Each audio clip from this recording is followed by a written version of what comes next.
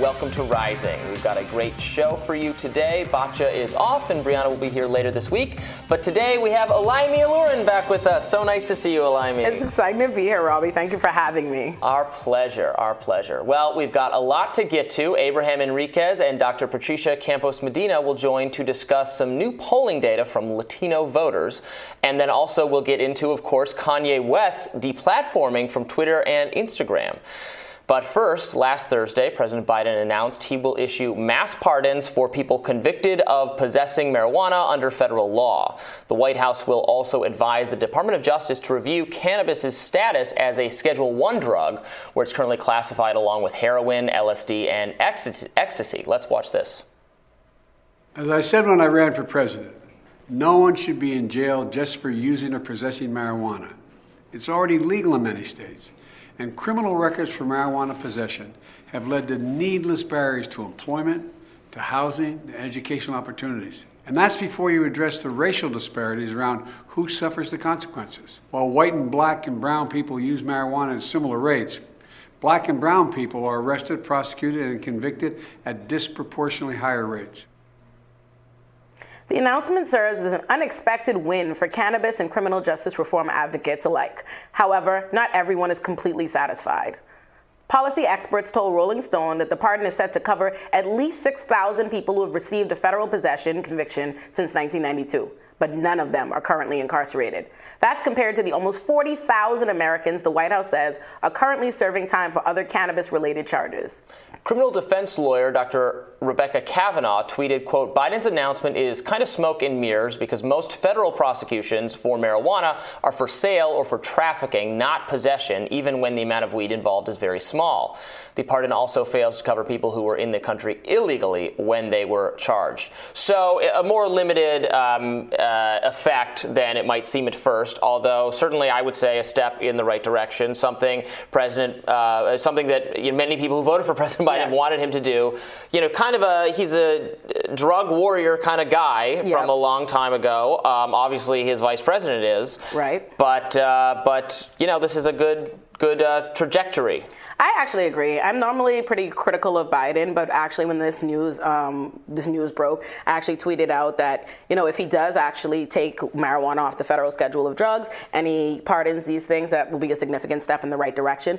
Although I want to be fair. In fairness, there are lots of people that are not going to be positively impacted, right? It shouldn't just extend to people who possess marijuana, but also people who have sold marijuana too. I also think it's important that he encouraged the states to do similarly with state convictions, because that's where most possession cases are handled on the state level. The federal government actually doesn't prosecute these things, which also I think is relevant when we look at who this will impact, because more likely, not only are this only 6,500 people from 1992 to now, but they probably have other charges and other things, right? The federal government generally doesn't handle these kinds of possessions, so it probably won't have as positive of an impact there. I would say the people who would most stand to benefit from a law like this are immigrants. Federally, the federal issue, immigrants are often deported. Many immigrants have been deported or made inadmissible because of things like this, but unfortunately, the specific caveat on the law excludes them. So I'm wary of just how impactful it will be, but I want to give credit where credit is due, and this is still a positive step. For a drug that is treated like heroin, like LSD, et cetera,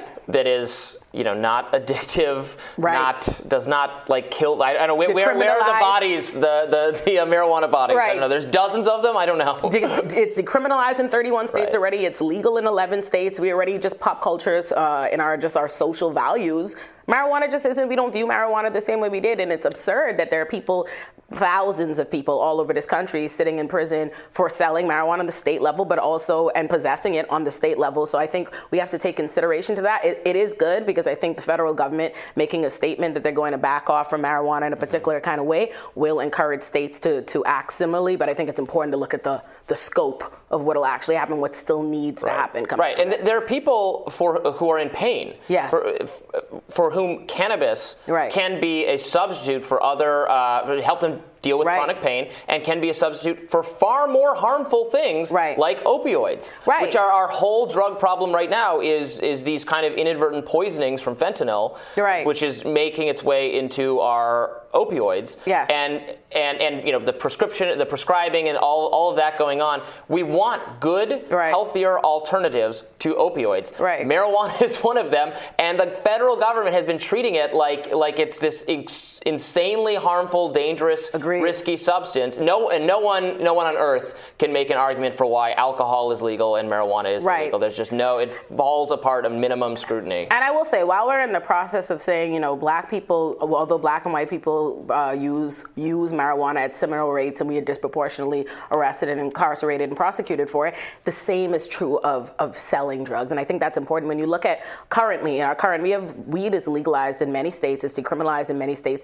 and you see all kind of places, even like New York City, who are getting the cannabis license, white people being allowed to get these license lawful and sell weed and make entire businesses out of it. I can't tell you how many times I've seen my boy Seth Rogen doing all kind of cute stuff with weed, and you see it treated in this very not criminal, very friendly, very understood, very socially accepted way, and at the same time, their entire communities still being plagued with the after effects of not being given that benefit. So to me, it's important. I want to give Biden credit where it's due because, listen, I recognize it's a process. He's come a long way from where he originally stood on marijuana, and I want to give that credit, but he's got to go further. And Republicans should recognize that this is a decentralization thing. In part, like, let states that want to experiment with looser restrictions on marijuana, that want to allow a businesses to sell cannabis, let them do that right now, because the federal government, the Biden administration currently, has made that confusing and allowing for law enforcement and harassing of Americans who are just trying to work. Like that is something Republicans should be against, and many are against. In fact, like legalizing marijuana has become very popular among all segments of the population. So. And I think it would help us address some of the issues we've been talking about. Like you said, the opioid crisis, the way our criminal system is, both those things, we could better address that if we didn't have marijuana being illegal and the states followed suit. You could see them better regulated, create a market. They could not only make money, which we all know is important to our government, but they could also try and, intervene from some of these problems and these opioid issues and these fentanyl issues that they're so concerned about. They could better have a control over that if they actually got in the business. Absolutely. Yeah. Well, Vice President Kamala Harris was certainly gleeful to announce the Biden administration's change in policy. The bottom line there is nobody should have to go to jail for smoking weed. Well, that's interesting, but who could forget Tulsi Gabbard's infamous scorched earth approach to Kamala Harris during the 2020 primaries? Now, Senator Harris says she's proud of her record as a prosecutor and that she'll be a prosecutor president, but I'm deeply concerned about this record. There are too many examples to cite, but she put over 1,500 people in jail for marijuana violations and then laughed about it when she was asked if she ever smoked marijuana. She blocked evidence that would have freed an innocent man from death row until the courts forced her to do so. She kept people in prison beyond their sentences to use them as cheap labor for the state of California. And she fought to keep cash bail system in place that impacts poor people in the worst kind of way. And it's not really as if Kamala Harris has ever written off those policies or apologized for them or explained what changed in her thinking, because it really wasn't thinking. It was just, there's no ideology to her, right? Yeah, listen, and I don't think this is just true of Kamala. I think this is true of many of our politicians. Of course. Yeah. They do what they believe is popular, unfortunately, for most of our lifetime. And to some degree, it's changed a lot. There's a lot of pushback to what conventionally was thought of as tough on crime. But in not fairness, because I'm highly critical. I don't have nothing positive to say about Kamala's prosecutorial record, and I am not going to defend it. But I'm going to say, just in the very least, she was in the company of a world of politicians that just... Everyone. Exactly, she was. That being said, if times have changed, and if you are now changing your positions because, your base, your party, the country does not feel that way anymore, that's fine. I want you to do better. I'd rather you change and make change than be dogmatic about something just so you don't have to, wipe the egg off your face, but it's better to acknowledge it. Exactly. When people criticize politicians for flip-flopping, I always say, well, which way did they flip? Yeah, I want them to flip in my direction. Yes. And then we can. And I want to incentivize that. That's why I didn't come out here, talking about, because Biden's track record's not great when it comes to things like this, right? And neither is Kamala's, but I would much rather they try and make positive change than just stay the same way. So I'm going to incentivize that by not giving them a lot of grief at the top of this morning. All right, well, coming up next, I'll tell you what's on my radar. Stay tuned for that.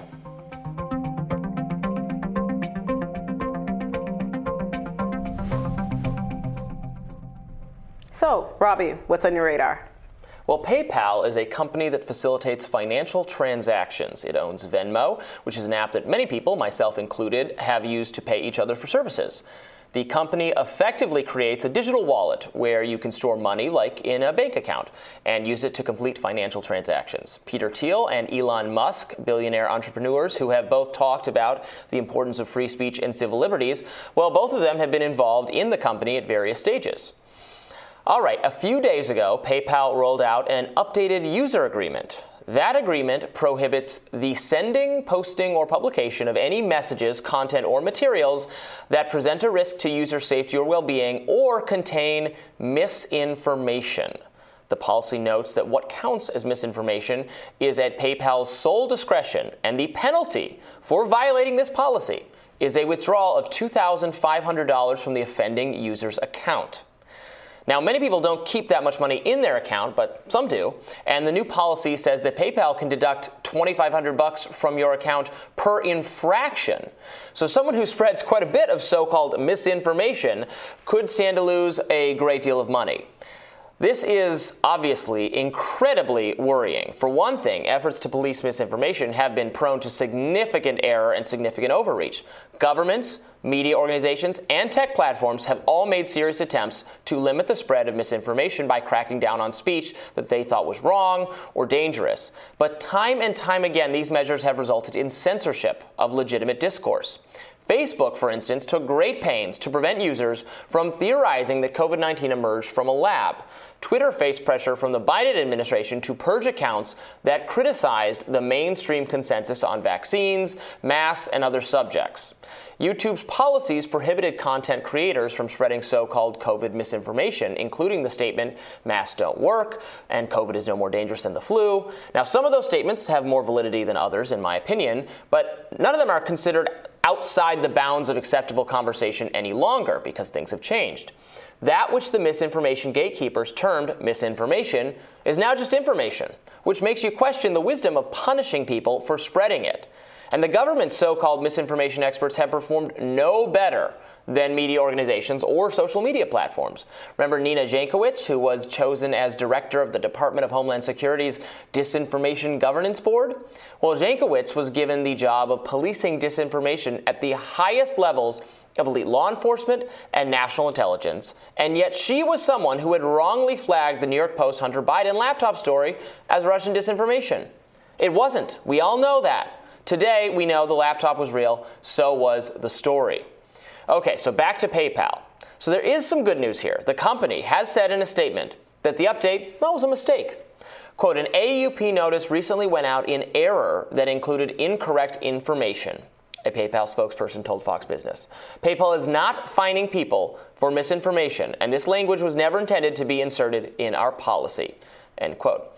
So you can take that for what it's worth. Maybe the update was a genuine error, or maybe PayPal simply received so much criticism over the last few days that they're changing course. But, this is an important but, as Eugene Volokh, a law professor and one of my colleagues at Reason Magazine, he points out that PayPal does still have a policy, was already on the books, and states that you may not use the PayPal service for activities that relate to the promotion of hate, violence, racial or other forms of intolerance that is discriminatory, or the financial exploitation of a crime. Now, violating that policy can also result loss of $2,500. Volokh warns that sharply criticizing religion or government officials maybe, well, that could be construed as the promotion of hate and could theoretically violate that policy. Sounds like a good reason to think twice about using PayPal, writes Volokh. I've just withdrawn the $1,000 I have in my PayPal account, and I'm starting the process of disentangling myself from the service to the extent possible. That sounds like a good plan to me. So I don't know. What do you think about this, Alimi? Pretty crazy, right? Yeah. Like, this is not being adjudicated in a court of law, and this is just a company. So if you've given them this money, I mean, it's your money. They're saying they're just going to deduct. Now they're saying they're not doing the misinformation thing. Yeah. But if you read the fine print, there are other grounds for because what we term hate. Yeah. You know. Listen, I understand we are in a time of misinformation on both sides. I think there's misinformation all around. No one reads anything. A lot of clickbait, a lot of headlines. I think that goes true all around the internet. But I'm against any boards, anybody trying to be the gatekeeper or the deciding factor on who censors it or who figures out what is misinformation or what isn't. Also, information evolves. So when you decide it might be, it might not, the same reason. So I'm actually on your side with that general reasoning. Plus, I'm just always wary of anything that seems like it's going to take us into Big Brother territory. But I don't get this in particular because am I misunderstanding how PayPal works? Like, PayPal's not a social app where we're spreading information. Like, how does it work? Or is it intended to apply against companies? Is it like if companies or organizations have a PayPal account and they do something on their separate platforms, will they be punished? How is it working? Because I guess that's what I want to know. So that's a great question. What I gather from it is that they intended to, and again, they've said they're not doing the misinformation thing. That was a mistake.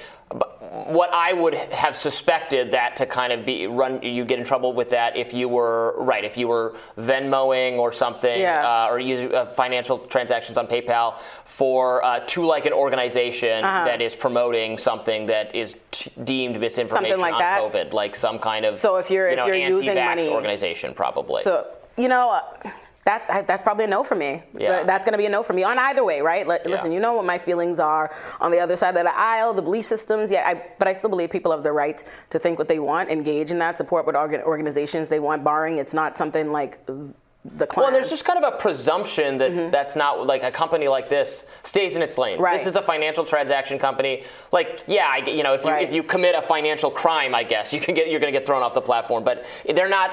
It is increasingly, though, these large tech companies are trying to do. We've seen this with DuckDuckGo, with GoFundMe, with other the kinds of reaching into we don't actually approve of this kind of financial activity, so you don't. And look, they can do that, but they first of all, they need to be upfront. I think they need to be upfront. Like, look, this is a platform, this is a service only for, I guess, liberals or something who agree. Yeah. I mean, that's the thing. It seems like they're being deliberately vague around this. I can only imagine, in my mind, if they have this policy in place, I don't think there's anything wrong with a policy that says you're not allowed to engage in hate and crimes and discrimination and things that are just universally, we have pretty much those rules anywhere and anything that you agree to. I don't think that's a problem. Fining people is a different conversation. Stealing $2,500 from me is a cause to fight. Right, it's your money. Right. that you would have, under this policy, I guess, foolishly just let them. No, we have to fight. No, we have to fight. If you take $2,500 from me, we have to fight regardless. And because I think, and also how much is intention being incorporated into this? Because you can spread misinformation by mistake. You tweet out the wrong thing. You say, oh no, I didn't. You correct this. You change this. But a $2,500 hit, which is why it led me to believe maybe this is about going after organizations, which I think that is a little bit different. And it's just changed so many. You used to be. You were not allowed to say under various social media policies. You couldn't say the vaccines don't stop the spread of COVID. But now we all know that's essentially true. It stops you from getting very ill, but the vaccines are not really holding back cases. That's not a contested thing. I can't get into that. I am not qualified to pretend to be a COVID expert. I do know, I will say this is the only thing I could give as my personal anecdote, is that I'm vaccinated, boosted, and I ain't never had COVID. Not one time, Robbie, and I don't know if I'm built different, but I might be pro-vaccine. I'm pro-vaccine as well, but it's just they were presented the good they were what you said they were doing, not you specifically, just what the experts said. No, I get it. Didn't pan out. I think that's a perfect example of when you look at COVID in specific, just because I think COVID is when we first started hearing misinformation just 24/7, and we've seen the COVID. I don't even know where the COVID dialogue is at this point. It's changed so much in both, who knows, right? Who knows what's true, what's valid? Because just the other day I said to my friend, I think I need to get boosted, right? I need to get boosted every 6 months. He was like, no, that's done. It doesn't work. I'm like, what? But when did it change? You didn't update me. So I do think it has changed. I think that's a perfect example, Robbie, on Your how friend's got to look out for using PayPal. Yeah, he might catch a bill. But if you have $2,500 sitting in your PayPal to go, I don't know if you get the most of my sympathy, but I would still fight regardless. Take it out. out. More Rising right after this.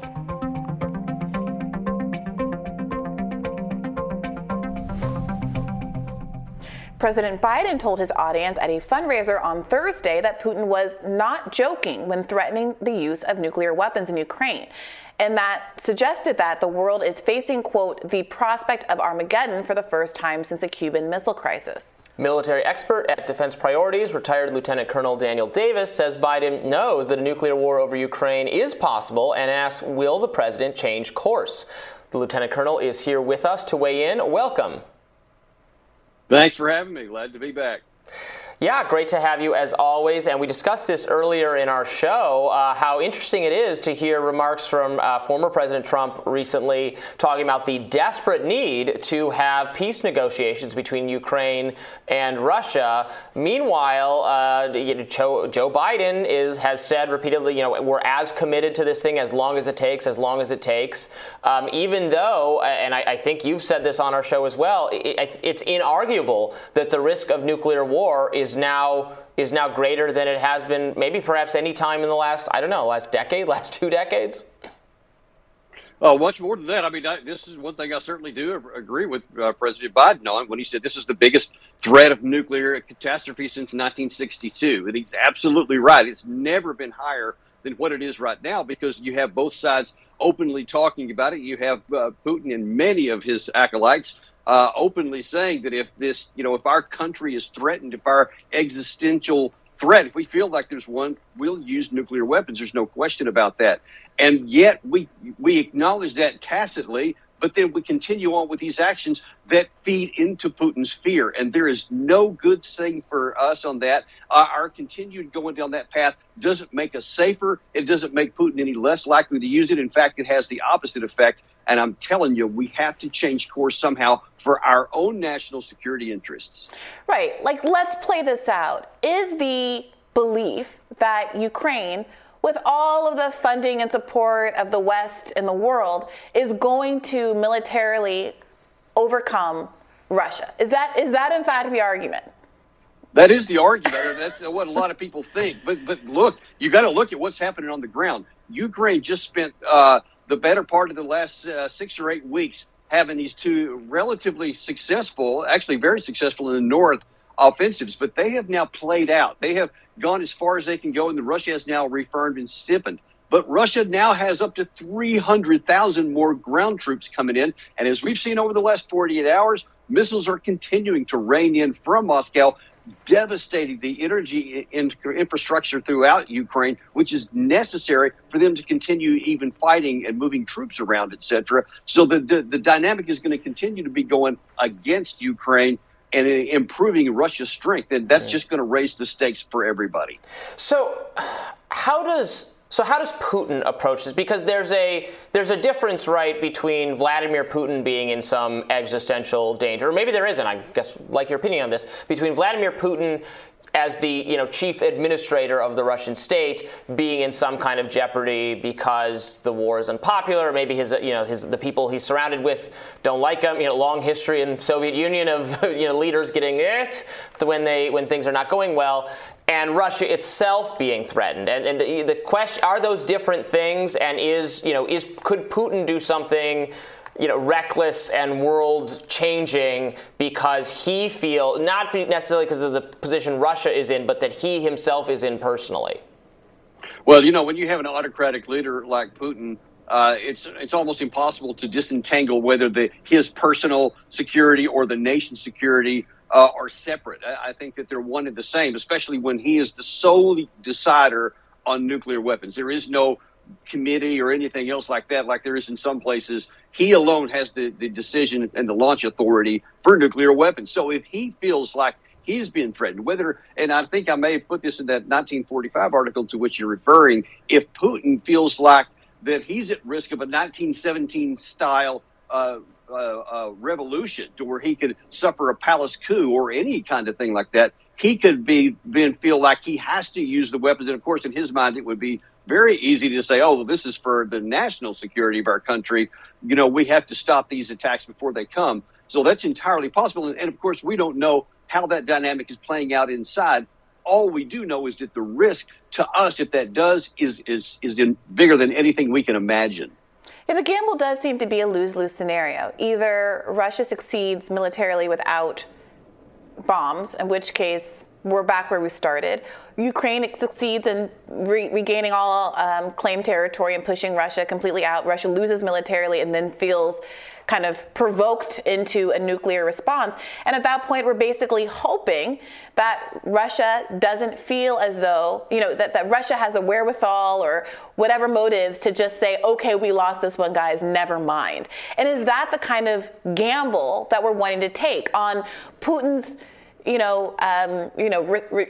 respect for populations, or his apathy, his lack of appetite for mass destruction, to not launch a nuclear bomb? That does feel to be like the line we're walking up to, and the presumption that we're making, that Ukraine can win the war, and then that it will just be over at that point if the war is won on the ground. It does appear, just from what people are saying and what we're doing, that is the presumption. And as I've said multiple times, and I believe even on your show here, is that in my view, there is zero chance, not even unlikely, but zero chance that Putin would allow his forces over any period of time to be physically driven out of all this territory, which he now believes is Russian territory, and him not escalate up to nuclear weapons. There's just no chance in my mind that he would do that. So I think that by continuing to have that as an objective on our side is to say that let's just push even closer to the nuclear threshold, which is absurd for our security. I mean, if you think about the history of Europe, it's a history of long, sometimes 100-year struggles being fought over, small pieces of land that both sides claim, and they don't, they take forever to resolve, and they don't resolve. Then they go back. They fight over it again and again and again. And part of the triumph, right, of the modern era is getting out of that mentality where you have, nation states squabbling over territory, unending with just constant violence.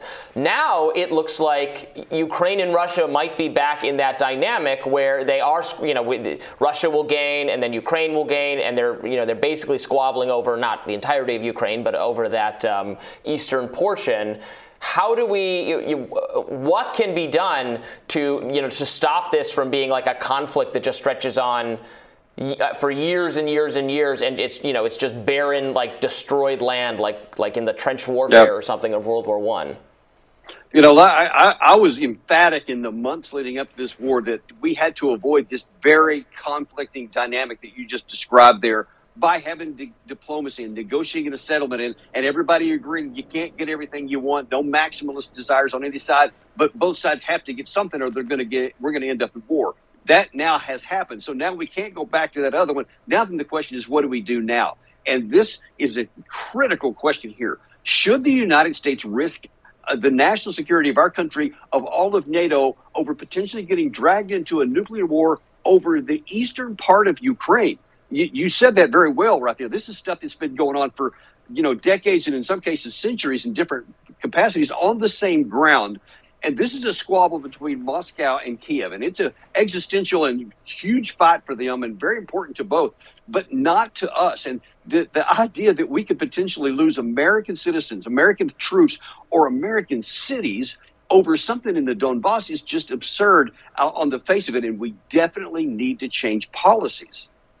Well, thank you so much for that. We always appreciate your commentary, Lieutenant Colonel. Thank you very much. I appreciate it. We'll have more Rising for you right after this.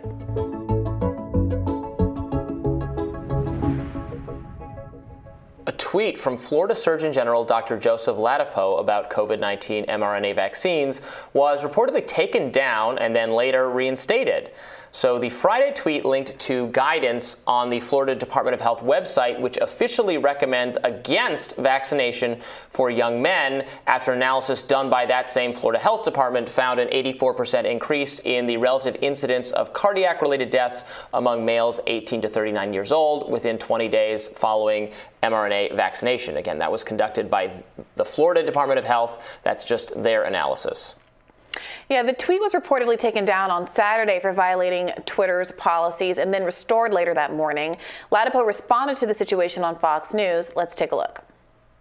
There's been so much confusion, as you know, over the past few years that people have trouble sometimes even identifying when something has so clearly crossed the line. Yeah, so some of the critique here has been that it's not a controlled scientific study. It was an analysis that was done on data collected within state. Some people have pointed to the fact that data from other states where there are higher vaccination rates haven't shown the same spike in health risks for that age group. And so at very least, more research needs to be done. And the concern is obviously that prematurely putting out information that might discourage people from getting vaccinated could put them at more risk, especially as we are looking toward the winter and a more harmful wave being anticipated if they don't go ahead and protect themselves with the tools that we have available. Yeah, look, that's a pretty significant increase that this analysis found. It would surprise me if that finding stood up to further analysis. I don't particularly think the vaccines are nearly that dangerous, even for that age group. All that said, I can't see much justification in taking down discussion of that. It is a scientific analysis done by scientific people. It might be wrong. I mean, do we really know? We don't know for certain that it's wrong. Yeah, I think it might. I'm curious to see scientists engaging with it. I mean, Right. I want to know. Look, because I'm not interested in pretending that it's not true if it is. And I think that's part of the issue that's been going on here is that a failure to trust the public with information has led people to withhold information from the public that later leads into public distrust. So that there's now no sources that anybody will find to be credible. Well, and Twitter is exactly doing this. So they took this down, and then they're like, actually, okay, we're putting it back up. They're eroding. I mean, the platforms have eroded trust for good reason. Like, who thinks that the people who make content moderation decisions at Twitter and Facebook have any idea more than the rest of us what should be allowed to be up or not? I think Twitter has, in some ways, done a better job than Facebook handling some of these subjects, but this is a great one to the contrary. So they took it down, and then they said, we shouldn't have done that. They put it back up. It's just, and also, like, at this point, holding back information like this from people has a very, what are you hiding kind of quality to it. Mm-hmm. If you don't trust people at some, I mean, if we've been through everything, like, how many times do gatekeeper type people have to learn the lesson that when you try to vigorously suppress information, there are some people just get more suspicious, or they get more determined to find that information. Yes, and look, this is the Florida Department of Public Health. I mean, this is as mainstream as it gets. They can post whatever they want on their state websites. I mean, this isn't exactly one of those instances where you can kind of deplatform someone and they go away anyway, even if that were your goal. Right. And I got to say, in my own experience of covering COVID on my own shows, I'll have someone on like Vinay Prasad, people will get very mad. I'll have someone else on that's recommended from the quote unquote other side of things. I had you and Walker Bagman together in one episode, but most frequently the people who know the most on opposite sides of the issue almost never agree to be on the show at the same time and talk to each other about it. And that would be the quickest way to find out what is actually true, because otherwise you're relying on the host to, do a second-hand version of the arguments that the other side would be making and still manning it to the best of their ability, which is never going to be as good. And leaving stuff on Twitter, I got to say, being able to at least engage with it in this public discourse is the closest a lot of folks are going to get to be able to engage directly. And you can find pretty persuasive arguments from extremely knowledgeable people, on the people who are more knowledgeable than you and I, who have radically opposite views on this subject. Yes. And that's why it's so confusing. And we have to recall that vaccine recommendations and guidance there are other countries in our kind of peer groups who are not recommending vaccines for young people anymore. Mostly this is not because they're finding some very serious harm, but because they're finding so little benefit that it doesn't really make sense. Right. And so, again, respected scientists, again, if you're a liberal, like respected liberal, not conservative, not like Ron DeSantis or something, but liberal scientific health authorities in other countries have reached somewhat significantly different conclusions about what to recommend, what policies to have, and it is not anti-science. It is not like wanting people to die. It's not like Florida's experiment in human sacrifice to make somewhat different distinctions, or to look at the data and have somewhat different conclusions. Yeah, it's worth noting again that this isn't a clinical trial. It's a relatively small sample size. I think people were saying online that it was 20 deaths in question. Joseph Ladapo did a follow-up tweet where he said there's 77 deaths in question, which is larger, but still a relatively small sample size. And look, I think I did a quick perusal through the quote tweets and responses to see what the counter arguments are. I want to see more of that. Like, if there's a problem here, I really encourage people not to say you're just a dumb shill who hates science, because none of us learn from that. If you have an argument to make, please make the argument and vet this in the court of public opinion. Actually, that was one of the most helpful things when I can't recall her name was making the claims about. I know her name. I'm just blanking on it right now. But it was making the claims about how vaccines were causing miscarriages. Naomi Wolf, yes, that's it. I get Naomi Wolf and Naomi Klein confused. Yeah, Naomi Klein doesn't love that. No, I'm sure she doesn't. Naomi Wolf was making that, and Naomi Watts, we'll get her in there. Naomi Wolf was making that claim, and then actually what was helpful was that people were quote tweeting that and saying, actually, this analysis is wrong, including people who are otherwise very skeptical of vaccines, which carries a lot of weight. When Alex Berenson says, love Naomi Wolf, but she did not read this correctly, that means something. Yeah. So that's a good argument for leaving this stuff on Twitter and not having the ban hammer. I think I agree. Yeah. Well, we'll have more Rising for you after this.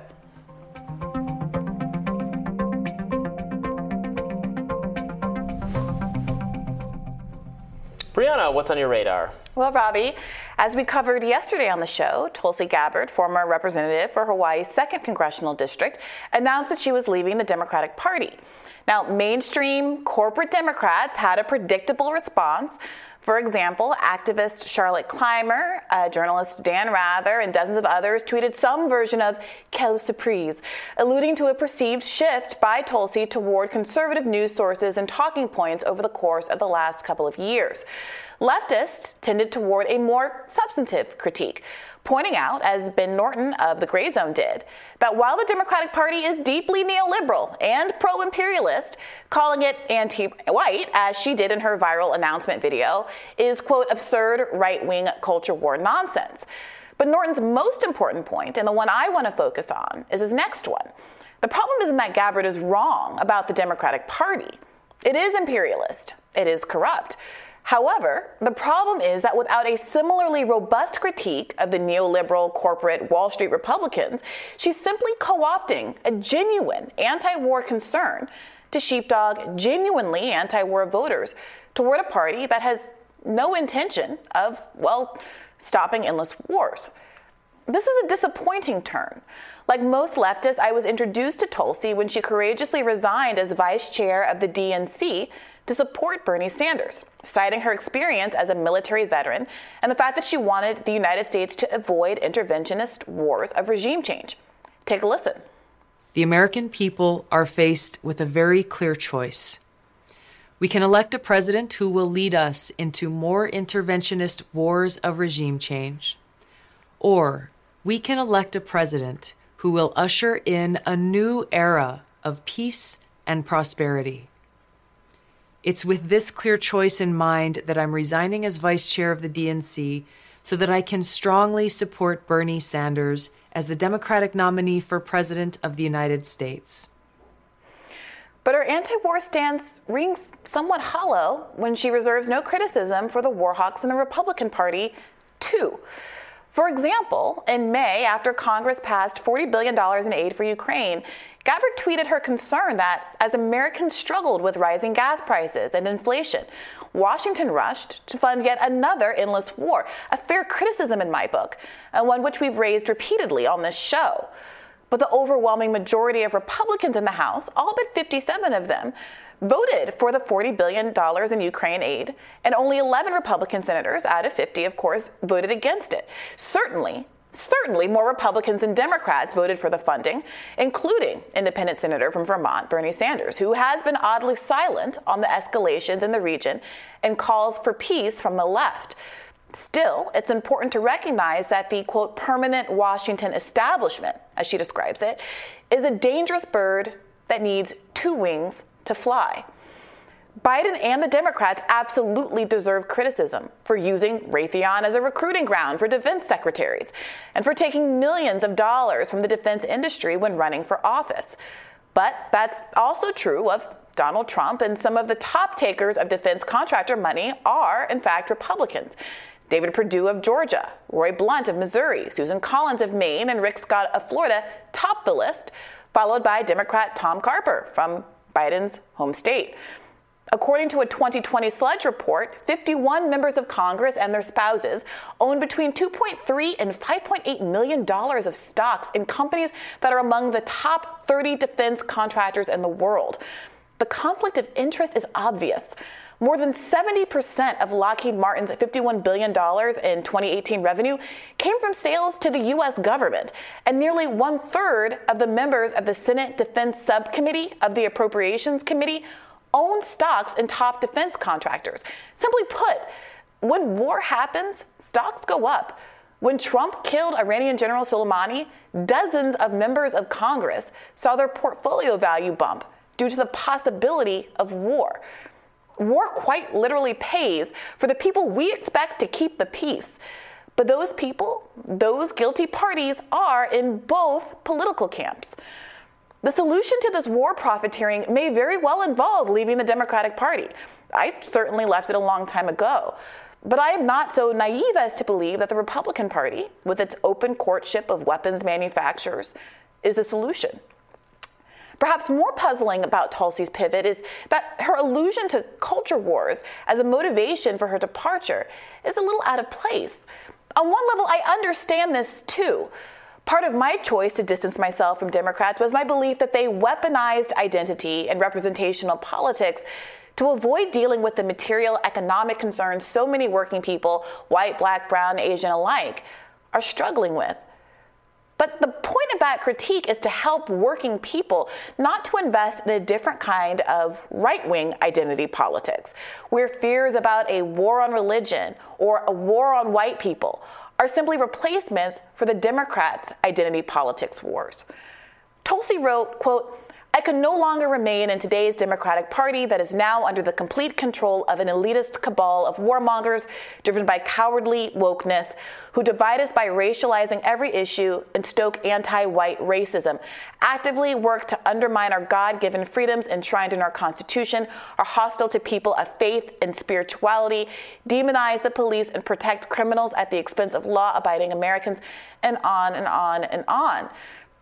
I strongly object to any politics that diminishes the struggles of working class and poor white Americans, like all Americans. I've argued to editorial boards where I've worked in the past that they should cover midterm elections from the perspective of who is best meeting the needs of the opioid crisis, and which disproportionately, although not exclusively, harms white folks. I think it's a tragic reality that life expectancy has declined for white Americans, and that my generation is the first to take a step back from the American dream. At the same time, however, I push for an inclusive message that affirmatively values all Americans, even if at times it's necessary to specifically call out prejudices that rear their heads against specific groups, whether it's the white supremacist attacks on Jewish people during Charlottesville or at the Tree of Life massacre, or whether it's the Buffalo shooting which targeted Black Americans, or the Uvalde shooting in a Latino community that targeted children. Is there a space to critique all kinds of bigotry in Tulsi's vision, or just anti-white racism? I truly don't know, and this is a question I'm genuinely curious to see the answer to, and which I think Tulsi should try to answer in the coming days and weeks. Moreover, I'd like to hear from her what constitutes demonizing the police. Is it wrong to, say, criticize their ineptitude in Uvalde? The fact that increased funding, including under the Biden administration, hasn't actually led to lower crime. If I agree with the majority of LA conservatives that I support reallocating parts of LAPD's budget to social workers, mental health care, and other social services, is that demonizing the police? Does this reallocation, sometimes referred to as defunding, seem less like demonizing the police when I point out that according to this recent Marymount poll, support for reallocating the police budget to social services is higher among people who live with a cop than people who don't? Look, Tulsi is right when she writes that the pro-war Democratic Party has led us to the brink of nuclear war. But it didn't do it alone. Tulsi is poised to make a powerful statement against our two-party duopoly. And if she does, calling out both parties for their choice to weaponize the security state and federal law enforcement, not just for political reasons, but to oppress the poor who languish disproportionately in our country's overfull prisons, she could be a powerful positive force in this country. If she talked about how the IRS over-targets poor people who are easy to audit rather than going after the rich, partly because they are insufficiently staffed and funded to do so, it would strengthen her critique of that agency. For all of the culture war bluster in her Substack post, the word poor shows up 0 times. The word working, as in working people or working class, it shows up exactly once. I humbly submit that what America needs is not another culture warrior. What made Tulsi admired by many across the political spectrum in the first instance was her commitment to speaking hard truths about the military-industrial complex and taking politically inconvenient stands that lost her powerful friends. Exchanging one elite party for another would seem to defeat the point. As one leftist YouTuber wrote, leaving the Dems for the GOP is like leaving Cherry Coke for Classic Coke. Are we looking for something substantively different or just a new flavor of gas? Bernie, the guy Tulsi once gave up her DNC position for, is too quiet on Ukraine, but he hasn't stopped foregrounding the needs of working people, catching flack from the establishment after he criticized the Democrats for focusing so much of their midterm advertising on abortion to the exclusion of economic issues that polls show majorities still prioritize. Will Tulsi champion working people in that way? Will she foreground talk of a minimum wage, a wealth tax, health care for all policies she once backed as a Bernie delegate? The Lever just reported that 12 years after the ACA, big insurers are getting most of their money from the government and have jacked up prices by nearly 24%. Do issues like that matter at least as much as a war on religion that, by the way, no one has hardly defined, much less proposed a solution to? Our profit-based medical system is so cruel that children's beds are being replaced by more lucrative adult beds in hospitals across the country. Is that at least as big a priority as passing laws to keep trans middle schoolers from playing on the sports team of their choosing? Look, even if you agree that Democrats are trying to divide us up, are you so confident that your rhetoric isn't doing the same? I think that's the fundamental question. I'm really beyond trying to convince anybody that they, should or shouldn't care about any given issues. My only concern is whether or not people are prioritizing the things that actually materially affect their life, or if they're falling for the traps that some culture warriors on both sides of the aisle try to set to obscure the extent to which people who are running our country, people who are at the top of both political parties, the elites, which know no political bias, they're everywhere in both parties at the top, are trying to keep you from noticing that you're getting a smaller and smaller share of the pie. Not because of each other, but because of the policies that they're setting. But she didn't announce, she only announced that she's leaving the Democratic Party. Mm-hmm. She has not actually joined the Republican Party. So, while I guess I agree with you that the Republican Party deserves criticism for various things and, that people should denounce them as well, she has not yet said, maybe that's going to change, but she hasn't said, this is everything I like about the Democratic Party, so I'm joining the Republican Party because I like it better. Maybe she'll join the Libertarian Party, maybe she'll join the Forward Party, maybe she'll just remain an independent who, picks and chooses aspects of the parties that she agrees with. What it comes down for me, her fundamental, I think of her as most fundamentally defined by her opposition to nation building. That she was this crusading figure on that issue. That was why that in that clip you played, mm-hmm. that's what drove her decision making mm-hmm. in if we go back to 2016. And look, if that is your focus, it is the case that the Democratic Party, more than the Republican Party is failing this test too, but the Democratic Party is the ones in charge on this, and they're more in lockstep on a foreign policy that is that is sadly and unfortunately antithetical to that. I think it's an indictment of Joe Biden, who it seemed a little bit maybe like he got it more than Donald Trump or Barack Obama or any of our previous regimes that had pledged to end our commitments and our blunders, and he did it and won. Withdrawal from Afghanistan. But now look at it. So look, I completely take that point, and I know you feel that way. Obviously, this is part of what I'm getting at. It's like if she wants people to credit her and take her in good faith, which frankly most people who aren't Republicans don't take her in good faith on this at this point. This is why, and it is suspicious. Look, if I sit here and say, I hate Macs. Macs are terrible computers. Blah, blah, blah, blah, blah. The obvious implication is that I think Apple computers. Got it. Gotcha. The obvious implication, I'm sorry, I'm an old head. That's what we used to call them in the 90s. But the obvious implication is that I think PCs are better. We reason by inference all the time. And I think that there is a slippage here that is not accidental. Now, maybe that's unfair, and there's plenty of time to correct that. I would love to see her throw her support behind an independent third party, because that means that you have a real sincere criticism of what's causing the system to be spoiled. But you cannot, I'm sorry, you're right that the Democrats, as I said on my radar, the Democrats voted more for the Ukraine funding, but when 57 out of the 200 odd Republicans in the House still are the only ones who objected, and the overwhelming majorities of Republicans voted for it, when only, 10 or 11 Republicans in the Senate didn't vote for that same package. What you're looking at is a systemic problem. And the fact that there are a couple of Republicans who are doing the right thing on this one issue cannot be used as a salve for the Republican Party any more than Bernie Sanders or a couple of squad members being halfway decent on some things is a reason to forgive the Democratic Party for all of it. My sense is there is more genuine opposition to continuing to fund the Ukraine effort in conservative media more broadly, in sort of conservative politics, and there is not nearly to that degree within the Democratic coalition. I mean, like putting the Ukraine flag in your bio is a Democratic personality right now. That doesn't exist on the Republican side. That has no bearing on the systemic critique of the fact that both parties are being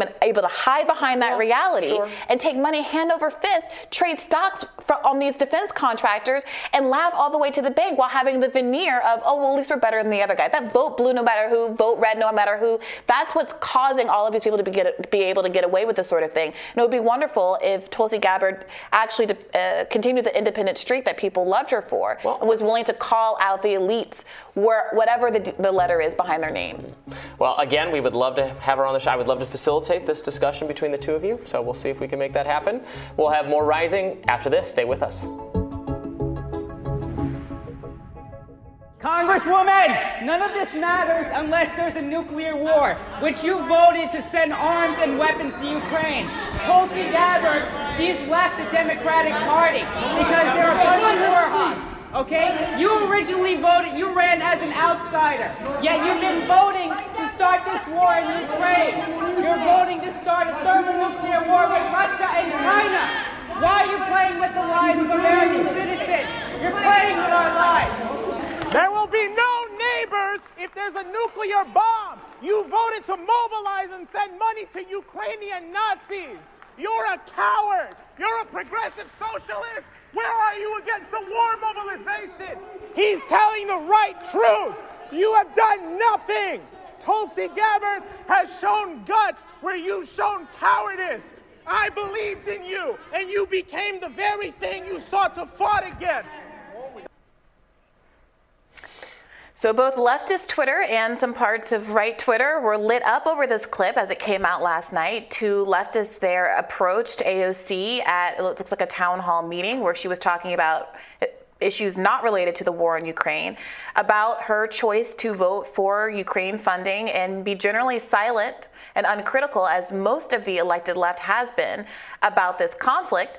The protester said, none of this matters. We will have no neighbors if there is, in fact, a nuclear war, putting a pretty fine point on the conversation that's been happening here on this show. Absolutely. And in some parts of the media, but very much not in Congress. Yeah, they were making points we ourselves have made. They were making them with more visceral anger, I think, but I understand why. Look, it's just a fact. It's an undeniable fact that most political figures in both parties are supporting the whatever it takes attitude that the Biden administration has toward Ukraine. There is some opposition among Republican members of the House. and there's almost no opposition, or not vocal, certainly not vocal there, because there is vocal opposition. Again, it's not, I won't say it's most Republicans, because it's not, but it is mostly Republicans. Right. Virtually only Republicans. I don't know why. Then we're forced to speculate, and I wonder how she answered that question. We don't have any footage of that. If you keep watching a little bit, she basically tells him that if he waits around, she'll address it later, but not right now. And they keep pressing that this is urgent. Why can't you talk about it now? And she says to them, well, because you're being rude. You're being rude to everybody else who's here. And I don't know the full context of how this meeting was going, or if other people in the room were in fact bothered by this interjection. If I had been in the room, I would have happily ceded my time or whatever line there was to ask questions or whatever, because this is, I do think, a really pressing issue. And I think you're seeing that kind of visceral approach in part because folks have been ignored trying to press this issue with progressives in the House and in the Senate for a while. And it would seem like a no-brainer for them to be more vocally against this. They have no, obviously AOC, the squad members, etc., Bernie Sanders, they have no problem with criticizing the Biden administration. They criticize them. They used to not. They used to not, but it seemed like there was a weird secret handshake that went down at some point in 2020. Look, AOC used to be a person who said, I would rather be a one-term congressperson than to forsake my values. I'm paraphrasing here, obviously. Yeah. But when she was recruited to run, she was recruited with the stated purpose of having an adversarial relationship to the Democratic Party. She herself said at some point during the 2020 primary season that in any sane country, she and Joe Biden would not be in the same party. And yet what you're seeing is a lot of hesitation to criticize Joe Biden. You saw this with Bernie Sanders as well, starting during the primary where they were actual contenders against each other, saying Joe Biden is my friend. I think he will be a good president. I think he's a good guy. Yeah. And on this particular issue, some people on the left, even those who really were very fond of Bernie Sanders, have noted him as being insufficiently strong on this particular issue. And right now, he's been completely silent. Silent.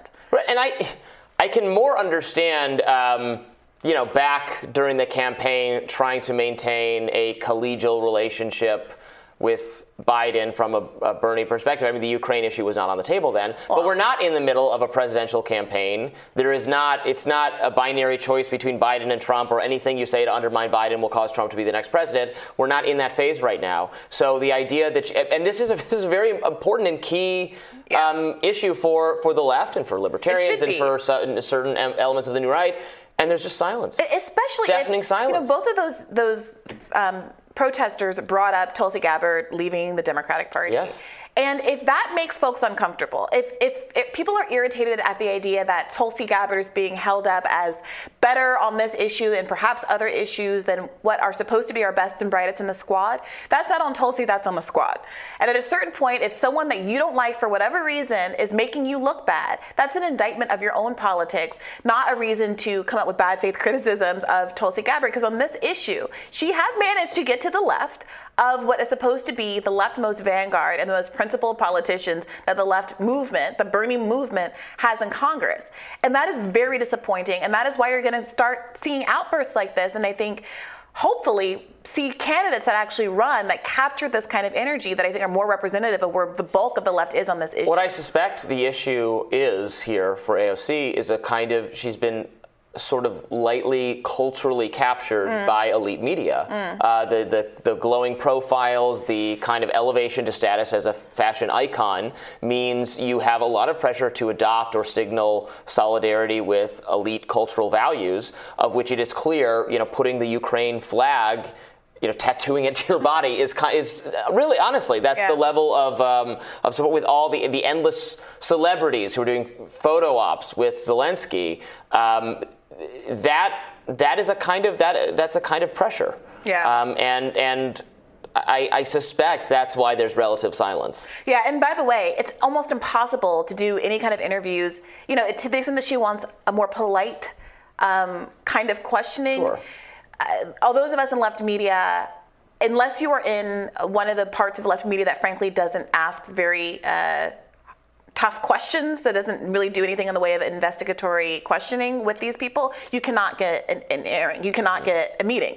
And when people we would ask her politely. I mean, Of course, I'm a teddy bear, but the point is, like, it's not really about tone; it's about the substance. They know better than to open themselves up to the kind of questioning about their strategy here. And you saw moments like Max Blumenthal confronting Cori Bush outside of Congress when they were out there for the eviction moratorium, very politely asking questions. At one point, confronting Ro Khanna on the street, because again, the only way you can get to these people is to go up to them in Congress, and basically being, Red Scared told that he was a Russian Putin puppet propagandist, and Cori Bush, her team, basically encircled her and implied that Blumenthal was somehow being harassing by asking the kind of questions that people want to know. So, I understand that it might be taxing to be shouted at a meeting, but that's what happens when you don't open yourself up to the fourth estate. Yeah.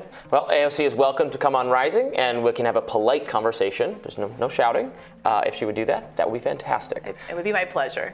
And we'll have more Rising right after this.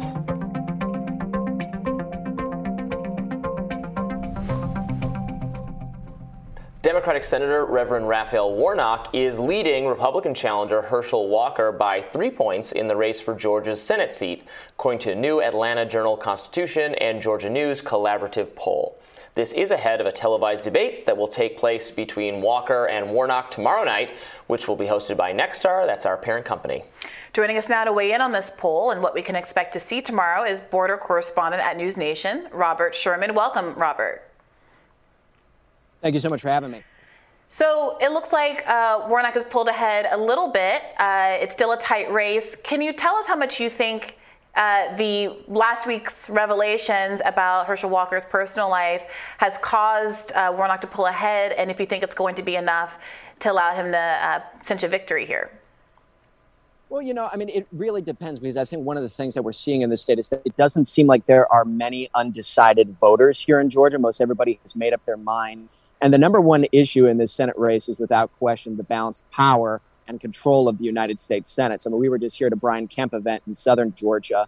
And you talk to a lot of people who they say, this doesn't bother me. If he did make this mistake, we're all human. We can move on from it. The most important thing is to put somebody into Washington who has an R next to their name instead of a D. You talk to Democrats in kind of a similar situation. So, there are independent voters out there. There are a few undecided voters out there.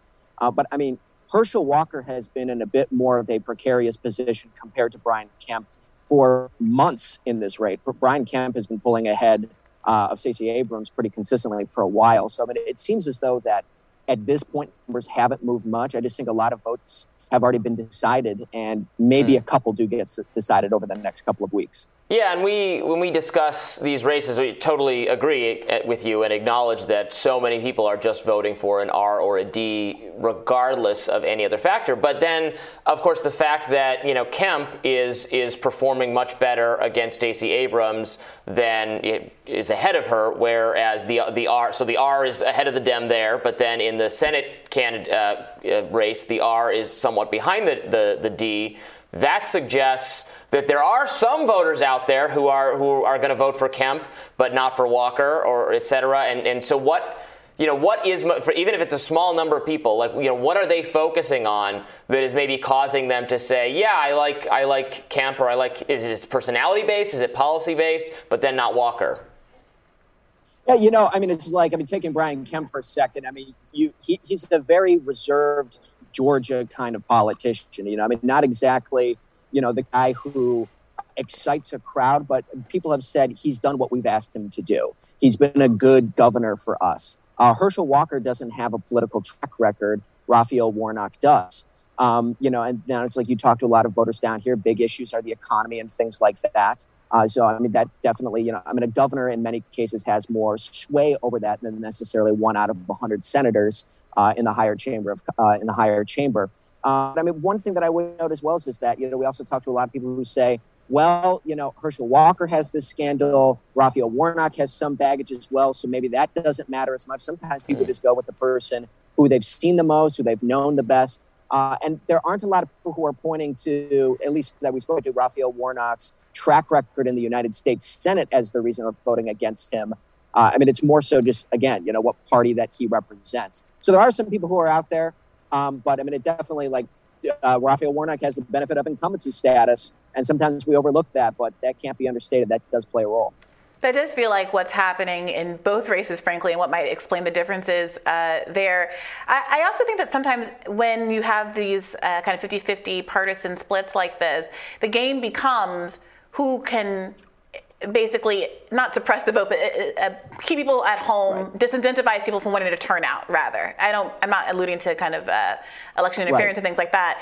But this was a little bit of the game in 2016. There was this idea that, Trump getting in some of these hits on Hillary Clinton, things that were frankly true about her record, weren't designed to make Democrats come out and vote for Trump, but if he could make her seem like a sufficiently unpalatable candidate, folks would stay home and he could reap the benefits of that. And we did see that happen in places like, I believe it was in Michigan, where thousands of voters went to the polls, voted for Democrats all down ticket and left the top of the ballot blank. I mean, what are you hearing from people about enthusiasm, and do you have any sense of whether one camp or the other has generated enthusiasm more among folks to actually turn out and vote? And maybe is that where the Herschel Walker scandals are going to come into play? Well, what's interesting here is that Georgia was at one time a reliably red state, and the electorate definitely favored Republicans in this state. Now Georgia looks like, the consummate swing state, like Ohio and Florida and Michigan and Wisconsin and places like that. So, you talk to people here, everybody says that they really want to go out and vote because, how our system works is, these votes feel more significant than they do in California or in New York. So people view themselves as being at the center of the political universe, shall we say here. I think you are going to see pretty high turnout here across the state. The question is, do people split the ticket or not? And, you talk to Republicans, they don't see a split ticket. You talk to Democrats, they don't see a split ticket. But, the polling shows that it's out there, So, those folks might not be as outspoken. But, it could just be one of those things we just have to wait until Election Day. It is hard to find those people who are saying, I'm going to vote for Brian Kemp, but I'm going to vote for Raphael Warnock. You look at the Georgia Senate runoffs 2 years ago, there weren't a lot of people who voted for David Perdue and then voted for Raphael Warnock. That was a pretty small number. Stands to reason that's probably going to be similar again.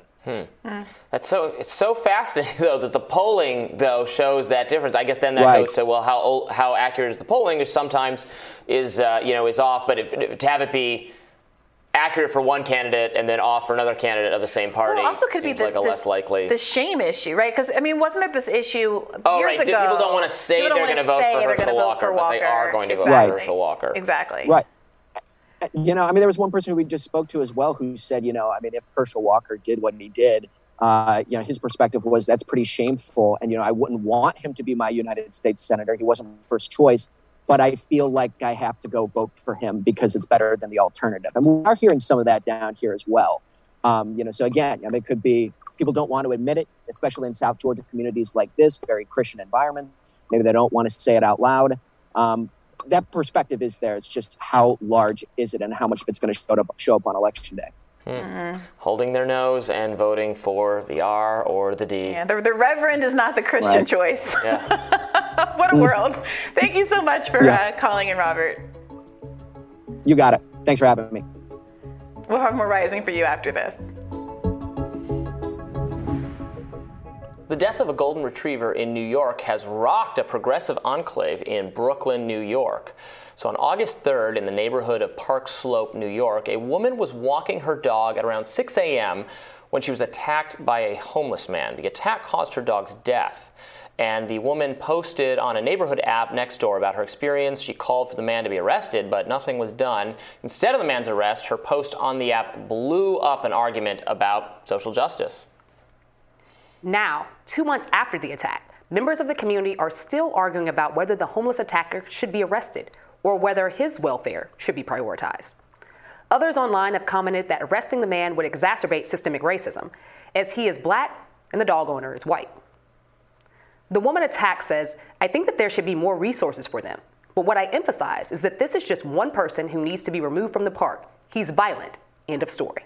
And so then the New York Times had a write-up of this story. So there's both, I saw Barry Weiss's Substack had a version of it, and then the New York Times had a write-up that was really, I think would make a lot of people angry in the way they framed this. Like they consulted some bioethicists who are saying, I don't know what to be done. I think most people will say, this is not okay and something needs to be done about someone who beat a dog to death, right? I mean, this is not, like, are we just supposed to accept that this is how cities have to be now? I don't think so, but I think this also plays into a very harsh side of the right's rhetoric when it comes to crime. The overwhelming majority, over 97% of those who are homeless are at no risk to anyone, essentially other than themselves. They're not going to be violent. They're not, expressing any of that. In this case, I guess he's in the other 3%. Mm-hmm. And there has to be some level of recourse for that, because you can't go around, threatening people's lives or scaring them or, giving them bodily injury or their dogs. I'm a huge dog lover, but it's one of those things where I feel like certain advocacy groups have taken the wrong side of this. And I say that as somebody who is #Black Lives Matter. I believe in the mantra. I believe in ensuring that equity happens, particularly for a community that has fallen under the weight of systemic racism for generations. But with that being said, I wouldn't have cared if this guy was a white guy. At the end of the day, he killed somebody's dog. Right. At that point, there is something that needs to be done. And I think that, again, sometimes people take on these personal missions that aren't exactly necessary, and it waters down the whole point of the movie. Because in this case, it was you had the racial breakup that way, but in many of these communities where you have, again, I agree with you that it's not like all homeless people by any stretch of the imagination, but where you're seeing these videos of crime on the subways or people being attacked or punched or knifed. I mean, the victims sometimes are black. Maybe they live in underprivileged neighborhoods where this kind of thing is more common, and so it doesn't feel like racially tolerant, because they're the victims too. Exactly, and we know that violence happens in proximity. Proximity violence, most violent crime, or most crime in general, is people who look like the community they actually live in. Mm-hmm. White areas of white communities have more crime that is contributed by white people because they live amongst each other. Mm-hmm. Black communities have more crime amongst black people because they are closer to and live in the same communities as people who look like them. Part of that is the segregation of housing in our society. But I'm a native of Chicago. There are certain places that not to go at a certain time of day or any time of day. But with that being said, you also fully recognize that there are crime issues that have existed in certain communities across this country, specifically large urban centers, for decades now. And at this point, I think post-pandemic, we're seeing crime levels go up, specifically violent crime, for several reasons. One is going to be mental health. We also have a housing crisis. We also have people who can't make ends meet. And when those things all come together, in addition to our nation's drug problem, we're going to see the same levels or close to the same levels of violence that we saw during the crack epidemic. That's just kind of how it happens. Violence is cyclical, but we know what the causes are. And instead of actually addressing those, in most conversations, we see demonization of individuals or certain communities rather than having the conversation about how we reduce crime, because we absolutely know how. We just don't want to invest in it. Well, the drug problem is really key because so many of the people we interact with in D.C., New York, wherever it is, I see people who are having psychotic episodes and are drug addicts and they need treatment, and it's very we can't. Look, I don't want to send the police round up everybody either, but clearly there needs to be some level of coercion involved to get people to take medicine they need. It doesn't feel humanitarian to me to leave these people on the street, even if they're not stabbing somebody else. They're shaking, they're thrashing, they're having vivid hallucinations. Like, I'm not okay with that. No, you're absolutely correct. I remember going to Seattle, and this was pre the pandemic. And downtown Seattle, you see people who are largely white people who are literally having episodes in the middle of the street. And people just walk by like it's nothing. The majority of these are individuals who have, used drugs to help eradicate some of their mental health issues. And in some cases, drug use in and of itself creates mental health issues. So it can be, one side or the other. But our system of healthcare does not provide the opportunity or the access levels that we need for people who have mental health issues. Even for those who actually have insurance. Most insurance only covers mental health up to a certain point, or, a set number of sessions, 5, 7, whatever. For those who don't have any, in 2 days. Exactly. As somebody who does it, I'm like, I need my therapy, and I believe in therapy. But I think that it's very serious that we understand that it is costly. Mental health is costly, and we have a nation that does not value it or does not put money where its mouth is. Again, in my hometown of Chicago, under Rahm Emanuel, we lost over 30 mental health clinics. There is a cost to society when that happens. Yeah. No. And we all pay for it. Then we end up with these. spaces in cities that are not usable anymore because they're filled with people who are who are in real distress and need help, and it's not okay, and it just feels like it's getting worse everywhere. It absolutely is. I don't think that there is a race or socioeconomic status to mental health. We know that there are rich people who have these issues. There are middle class people, poor people at all education levels. What we do know is that issues like anxiety have gone up significantly amongst the younger generation. Depression as well. We know that suicide rates have gone up, specifically amongst kids. A lot of that is a result of bullying and social media attacks and things like that. Back in the day when we used to get bullied, probably, that was bad too. It was bad, but I didn't have to worry about the whole world seeing it in a 5-second clip. Today you do. So it's a much different type of thing. And I think that we as a nation need to be more cognizant of how to address these issues and to put the money where it needs to go in terms of eradicating some of what we're seeing. Because if we don't, we're going to see more videos like that, more dog attacks, more people attacks. We're going to see a different level of danger and risk if we don't address it very soon. Absolutely. That's something we'll continue to cover here and continue to follow. And we'll be back with more Rising in just a minute. Stay with us.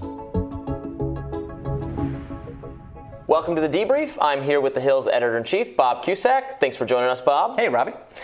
Well, Senate Minority Leader Mitch McConnell and House Minority Leader Kevin McCarthy, they have drifted apart the last 2 years, prompting concerns about whether they'll be able to work together if Republicans take back power. And the Hill had some really good reporting on this. Yep. Can you shed more light on it for us? It's fascinating. I've never seen such an odd relationship between the two top Republicans on Capitol Hill in my 25 years in Washington. And usually they get along and they unite. But of course, what's at the center of their disagreement? Well, it's former President Trump. Mitch McConnell and Trump will never get along again. And McCarthy really needs Trump at this time, especially if he wants to, and he does, to become Speaker. So while McConnell he voted for the bipartisan infrastructure bill, also a CHIPS bill, and a recent funding bill, McCarthy rallied his caucus against all three. So now if McCarthy, as expected, becomes Speaker, they're going to have to, I think, get along better. Now, of course, they push back on the aides, and they say they get along. And it's not like there's tension, like Trump tension. Right. But it's not quite the same relationship that Mitch McConnell had with former Speaker Paul Ryan and former Speaker John Boehner. I think I would say from hearing from activists, conservative pundits, et cetera, they certainly think that Kevin McCarthy has done a better job in kind of keeping the various strands of conservatism together. Yep. That he is still broadly liked, or maybe tolerated at least, by the Marjorie Taylor Greene faction as well as the more mainstream Republican faction. Is that there's not a lot of people really coming for Kevin McCarthy. Right. It's not true of McConnell because of the relationship he's had with Trump. That's right. Trump has not endorsed McCarthy yet for Speaker, but no one's really running against him. McCarthy wisely now has Jim Jordan on his side, who used to be kind of an enemy. So I think that McCarthy is going to get the votes. I think some of the drama around it is kind of overblown, but I think McCarthy's going to. But you're right. Mitch McConnell also told CNN this week that, hey, he's got the votes to become the top Republican leader in the next Congress. But usually, Robbie, that's unanimous.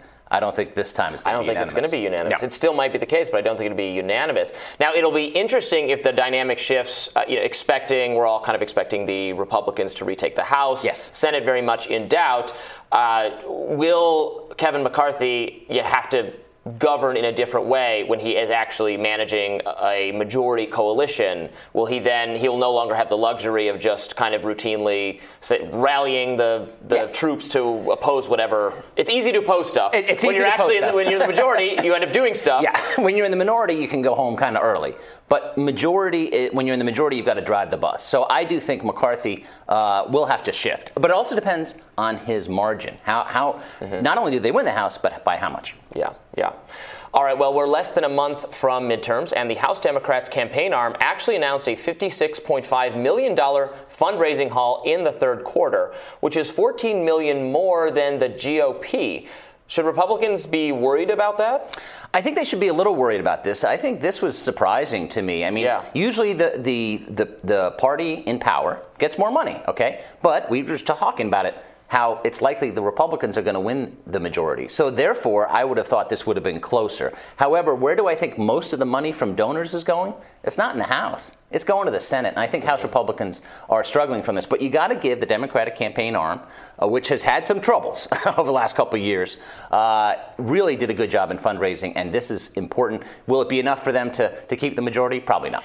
Is it reflective of the changing demographics of who is the Republican Party and who is the Democratic Party? That, in the long term, I can imagine Democrats eventually getting a fundraising advantage from the fact that increasingly elite, wealthier people are part of their the Republican Party is becoming more a working class party, a small donor kind of situation. That's an interesting point, and I do think some of that is because of the abortion ruling that has fired up the left. It certainly fires up the right too, but it kind of woke them up. But I think that's an interesting point. But on the other hand, remember, cash is not everything. It's not king in politics. Not necessarily. Hillary Clinton significantly outraised 100%. Donald Trump. So cash is important, but it's not as important as it used to be. Not as important. But you can certainly see how it would make a difference in these, couple key races we have that are so close. Yeah. Oz and Fetterman, Blake Masters in Arizona, Walker and Warnock, the Nevada one.